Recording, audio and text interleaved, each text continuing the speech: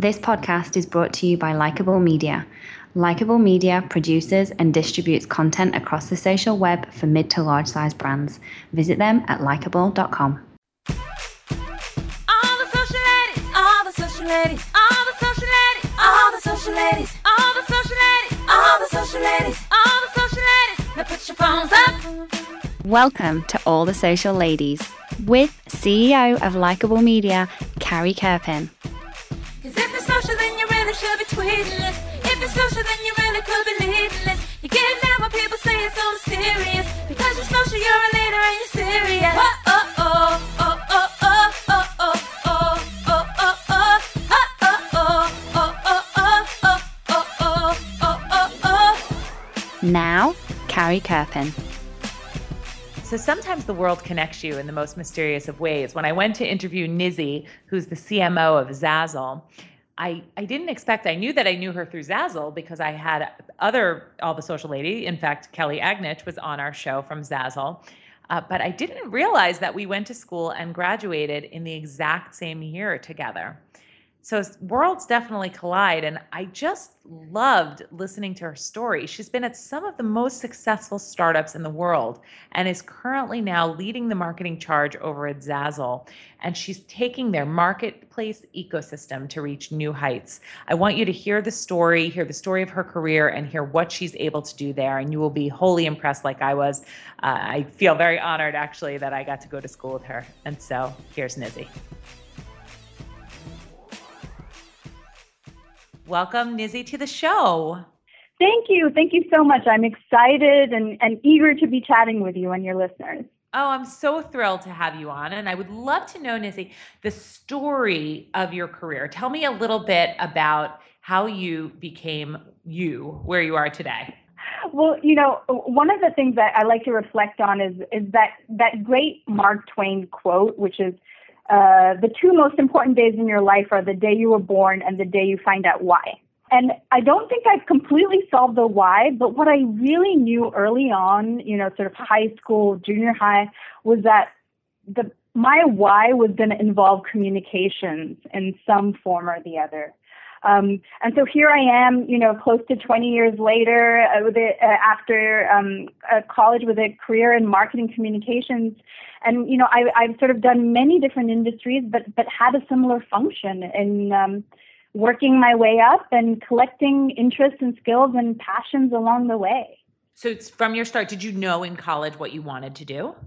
I did, and actually, kicking off my career really started with my college, which is something that you and I have in common. I know. For those who don't know, Emerson is this phenomenal communications-only school, and it's, all types of communications, if you will. And it really was a pivotal part of my foray into the larger realm of what it means to be a marketer and a communicator, and certainly. When we went there, social media was twinkle in someone's eye, probably. Absolutely. I wonder, because we didn't have email addresses in college. You know how everyone gets like the college email address, and then now they don't have them anymore because I guess kids don't even use email anymore. But at that time, I remember we went to the computer lab. It was really nuts. Yeah, it was nuts. But the thing that I really credit Emerson with, I credit with many things, but it really also got me off on the right foot by making internships a mindset. Yes. And at least in my department, it was mandatory to graduate. Yes.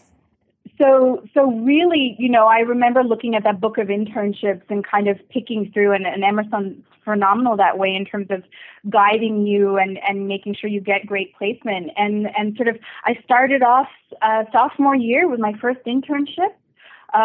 Which was an agency, a marketing communications agency on Newbury Street. And, that was sort of my starting ground. And what's really funny is my first boss from that agency is a great friend and good mentor to this day. So it's really one of those fun stories. But, so to sort of to talk about it in broad strokes, I started off agency side in undergraduate.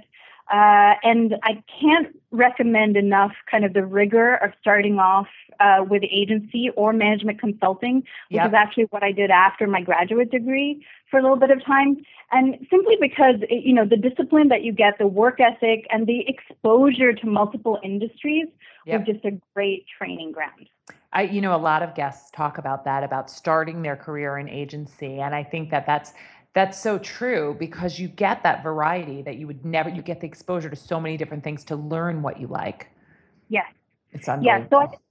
And then you understand sort of how different organizations operate. Even though you're agency or management consulting side, you're really getting a great insight into sort of the emotional quotient, if you will, of different companies as well, which I think, has played a role for me throughout.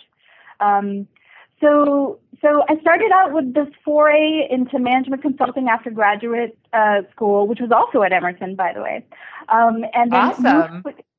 I moved quickly over to agency side after my graduate degree, and started off with all sorts of clients, everything from the American Cancer Society to Fidelity Investments, Samsung, and Ford Motor Company.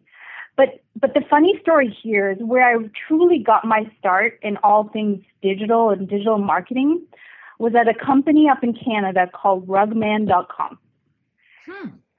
And I don't even know if Rugman.com is still around. I should probably see. But Rugman.com was a website that started as an eBay business that sold, believe it or not, rugs. And sold luxury Persian rugs online. Okay. And this was in 2001, 2002. And I always tell people that if you can sell $1,000 rug or $5,000 rug in 2002, everything else since then has been so much easier. Yes. And that, again, was, sort of really the beginning for me of the digital marketing sort of exposure to everything from the power of email to SEM and SEO, all those different pieces, and really sort of started for me kind of the business of acquiring different skill sets that I call kind of part of my toolkit, if you will. So really that exposure across whether it was affiliates, programs, you name it, it was really that exposure, direct mail, and that was a really fun learning experience, if you will. Now, from rugs, I went back to agency side as a VP or kind of second in command, and it got really interesting for me because it was very tech-focused. So agency side focused on a lot of tech companies, and back then, community was such a key part. Forum management was a key part. We worked closely with Autodesk, was one of our clients, and thinking about how they sort of engage with one another in forums was a key part of our day-to-day existence on the agency. We were also the digital agency of record for the Liberal Party of Canada, which is sort of the equivalent of the Democrats up in Canada. Okay. And we were doing sort of early fundraising via email. But I think, as I think about my career and I think about where social media has really started to emerge, this was the heyday of MySpace. And I distinctly recall one of our clients was HarperCollins Canada. And I distinctly recall setting up MySpace pages for all of their authors who had books coming out. So MySpace was it, and MySpace was sort of becoming it even on the business end of things. Twitter had just started up around that time, and there was a lot of personal usage, but really at that time it was all about MySpace. So way back when, flashback. Wow. Amazing. So first foray into social media in that space as well. And so that ended up being a part of what you did there. Yeah, it was. So then after a few more years, agency world, kind of the siren call of going in-house, loomed large for me. And I moved back to the U.S. and became the vice president online at Atari. And I don't know, people still know what Atari is. Do you think they do? Because Atari was a huge part of my life. I wonder if millennials know what Atari, they must know. I think they do. I think there's a retro, and Atari's still actually, around, people don't right? Atari is still around and it's still producing video games, sort of a lot of licensed video games, if you will. But my role there was really about video games and online. and what does that mean, and digital downloads. And that was the early days of Facebook and Facebook for business. And, one of the key things about the gaming industry is gaming, just in general by nature of what it's about, kind of strives to be a first mover digitally. So again, it became this great training ground for all things social. Facebook had started accepting kind of these Facebook widgets, if you will. It was the early days of Farmville. There was a really, Facebook games were really coming into prominence then. And it was right around that time when Facebook had moved, from being for college kids to kind of other people exploring it. Wow. So from Atari, I moved on to what was a smaller startup at the time, about 3 years old, called Etsy. And I think a lot of people little known startup at that time. Well, people may not know Atari. They definitely know Etsy. And that makes me so happy because this was really long before people knew what Etsy was outside of the community. How many people were there when you joined? How many people were there? There were 50 of us in a hovel in downtown Brooklyn. Oh my God. Yes. Okay, so you're at Etsy. It's in startup. I'm at Etsy. And my job was really, it was 3 years old and was really about the growth and the brand. I was the head of marketing and merchandising. And there was many, many different things that we did at that time. But, the growth at the time was very much about the concept of earned media. Etsy wasn't looking to sort of pay a lot of money to grow. And what better way than content creation and social and, partnerships and the like to fuel growth. And really for Etsy, Twitter was a key part of that mix. We were really fortunate in that in the early days, even of Twitter and of Etsy, we were one of the recommended accounts to follow when you first signed on to Twitter. Yes. And that made a huge difference at the time. That was a huge thing. Yeah, it was a huge thing. And I remember that milestone day vividly when we reached 1 million Twitter followers. Crazy. It was a crazy thing, and it was a crazy thing for a business at that time. Sort of the other folks at the 1 million mark, I think back then might have still been Justin Bieber, but I'm not sure. Even back then, I think he had just come out. But yeah, it was sort of a celebrity thing, and really for business to reach 1 million, it was a big deal and exciting for us. Of course, Facebook was key and is key for Etsy sellers to promote themselves. I left Etsy kind of before Pinterest exploded, but now if you go on Pinterest as much as I do, you can't escape all things Etsy. Of course. So DIY. So it was a fun time and a fun time to be at Etsy when, and while I was there, we went from people really not knowing what we were to being known. And certainly Etsy now, I think, is the name that most people know. So exciting and honored to have been part of that process. Okay, so you were part of that huge explosive growth, and then what happened? Yeah. And then I was at a brief foray into media and fashion at a company called Refinery 29. Know that one too. A lot of great startups. Amazing.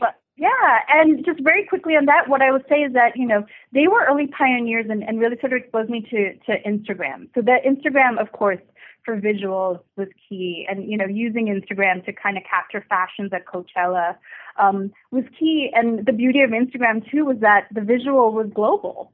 So you really could reach a global audience because you didn't have to have words. So I'm a big fan. It transcended the need. It transcended the need to customize. Yes. Awesome. So in short, all of these roles, experiences, industries, skill sets lead me up to my current gig at Zazzle. So I'm the Chief Marketing Officer at Zazzle. It's a role in a company I love, and it's actually a company I changed coast for.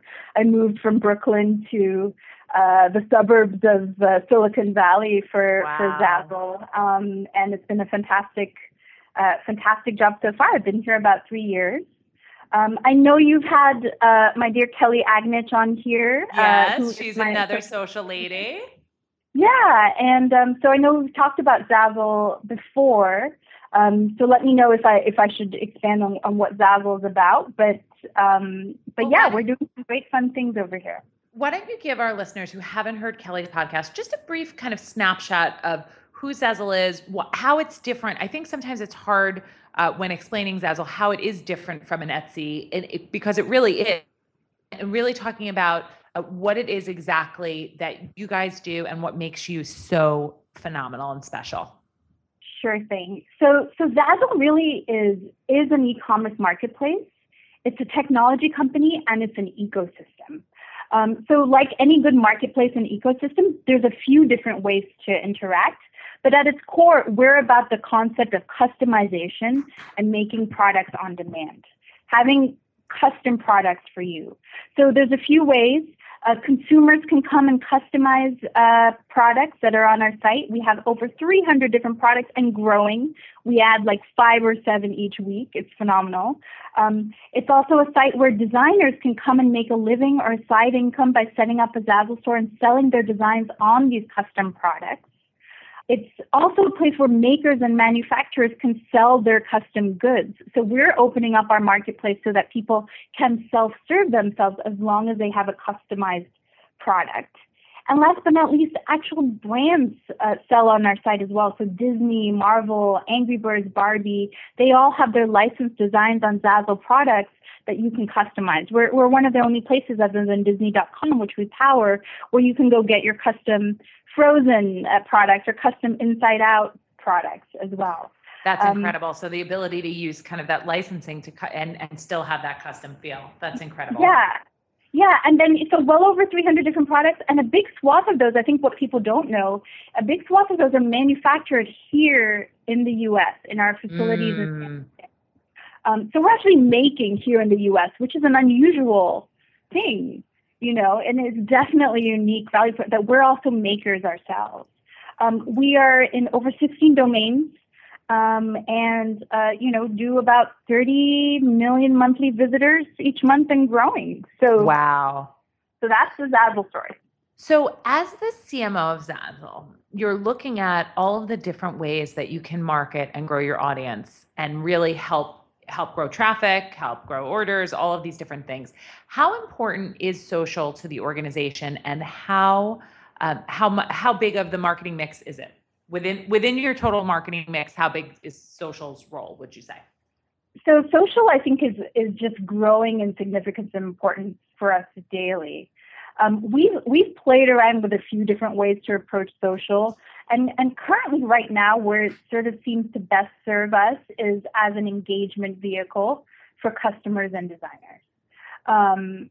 We're investing more heavily in kind of this user-generated content. That speaks to the heart of what we're about, that personalization, that customization. So, that's a key part.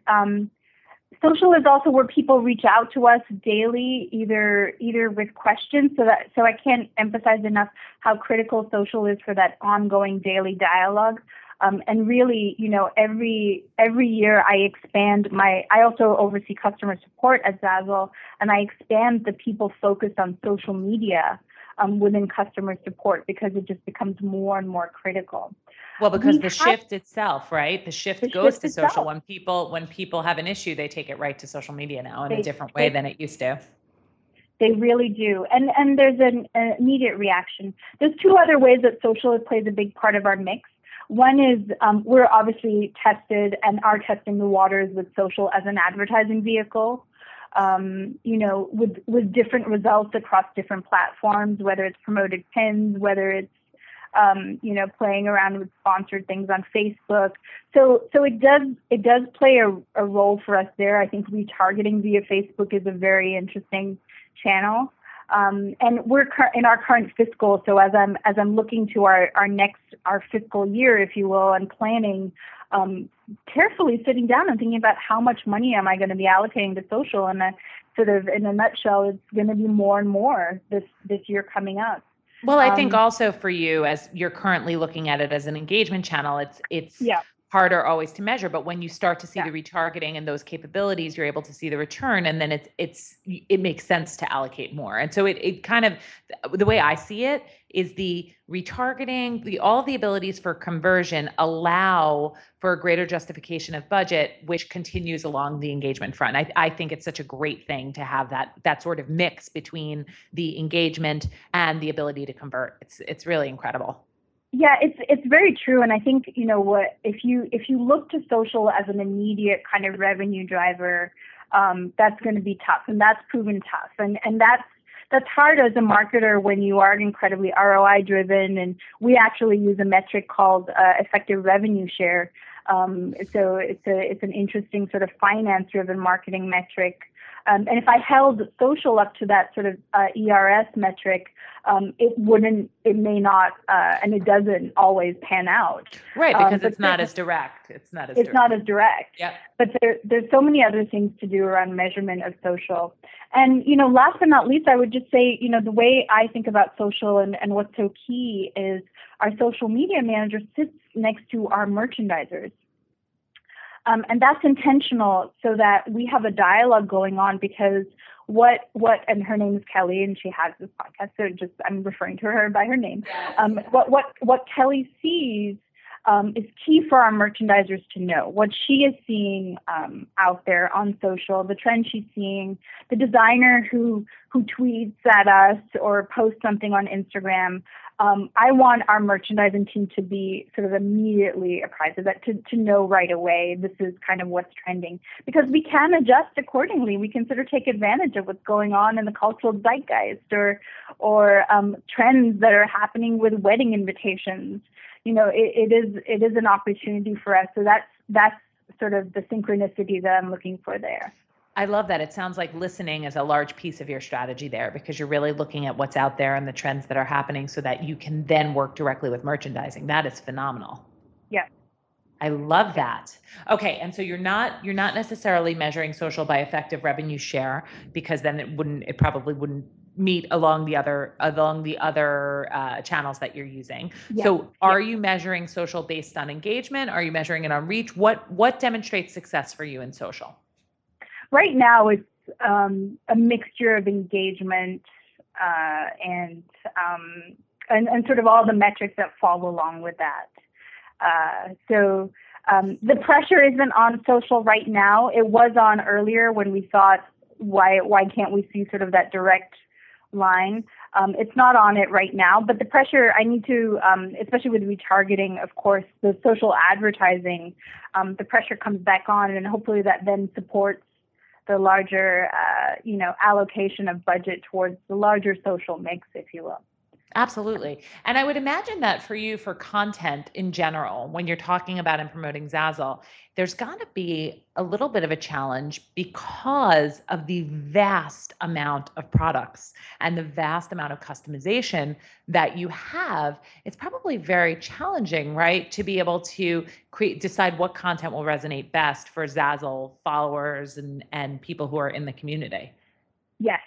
Yeah, so that is a key part of it too. So the ability to test and certainly our merchandising team that's sort of visually merchandising the site can see what's performing, and social media can see what got sort of the most clicks or the most likes or the most retweets, what have you. So I think it sort of has to work hand in hand. Right now, I mean, you can't beat pets.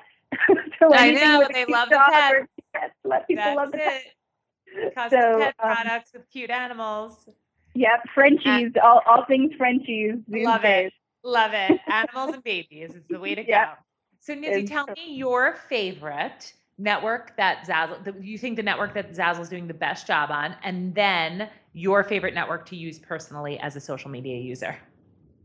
Sure. I have to say, I think we do a great job, not just as a social media, but as a customer support agency with Twitter. Yes.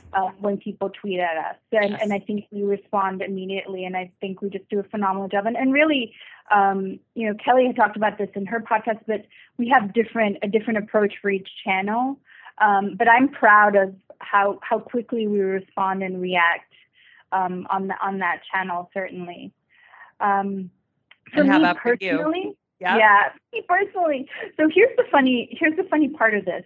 I'm obsessed and love social media across all the channels. I am not. I'm barely. If you want to keep up with me on Facebook, you have to be my husband's Facebook friend. I don't post. You don't post.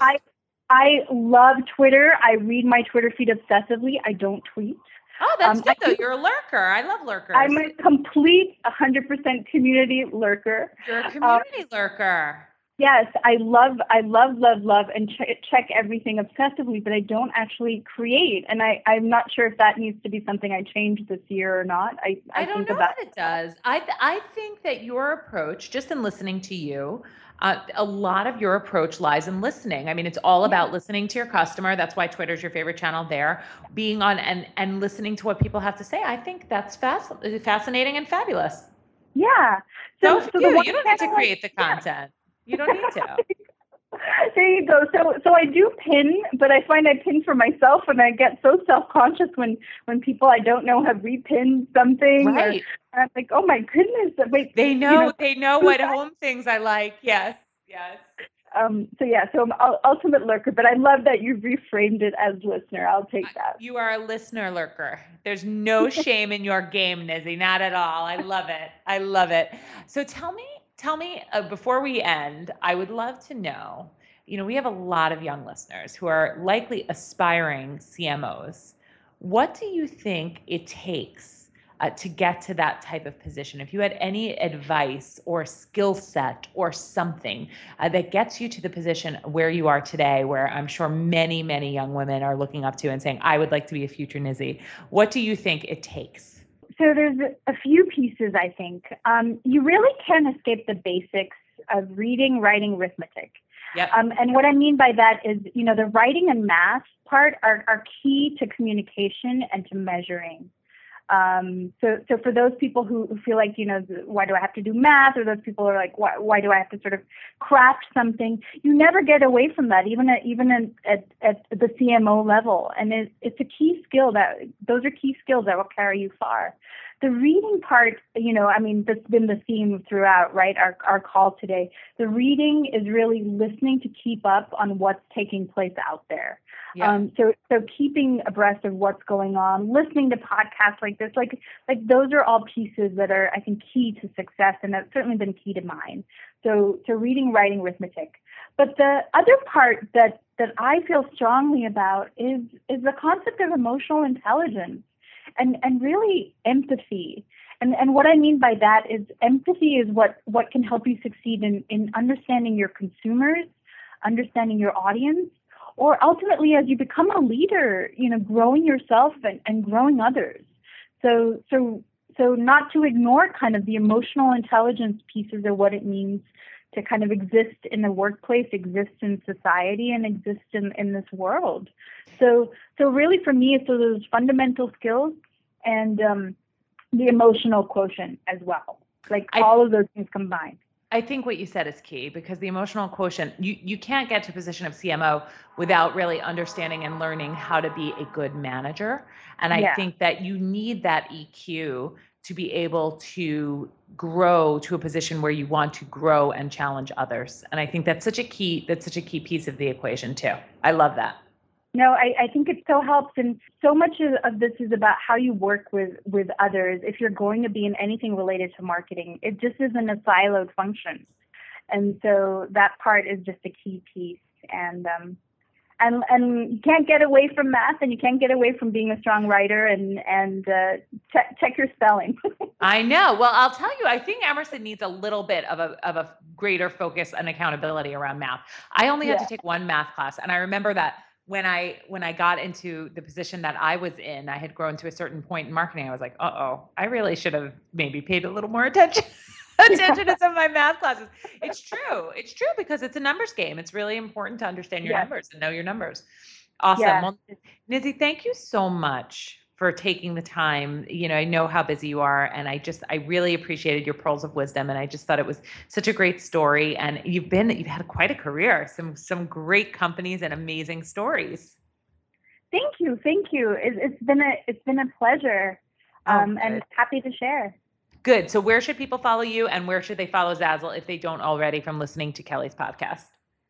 So don't follow me, but please follow Zazzle @Zazzle on all of the great social media channels that are out there. Please please do. We love to connect with you there. And sometimes even I'm the one connecting, just not through my personal channels. But by all means, if you'd like to LinkedIn me, send me a note and we'll chat. Amazing. Nizzy, thanks for being on the show today. Thank you so much, Carrie. You've been listening to All the Social Ladies with Carrie Kerpen, CEO of Likeable Media. You can follow Carrie on Twitter @Carrie Kerpen. To get current social media insights and great tips, sign up for Carrie's weekly newsletter by emailing newsletter@likeable.com. This podcast is brought to you by Likeable Media. Likeable Media produces and distributes content across the social web for mid to large size brands. Visit them at likeable.com.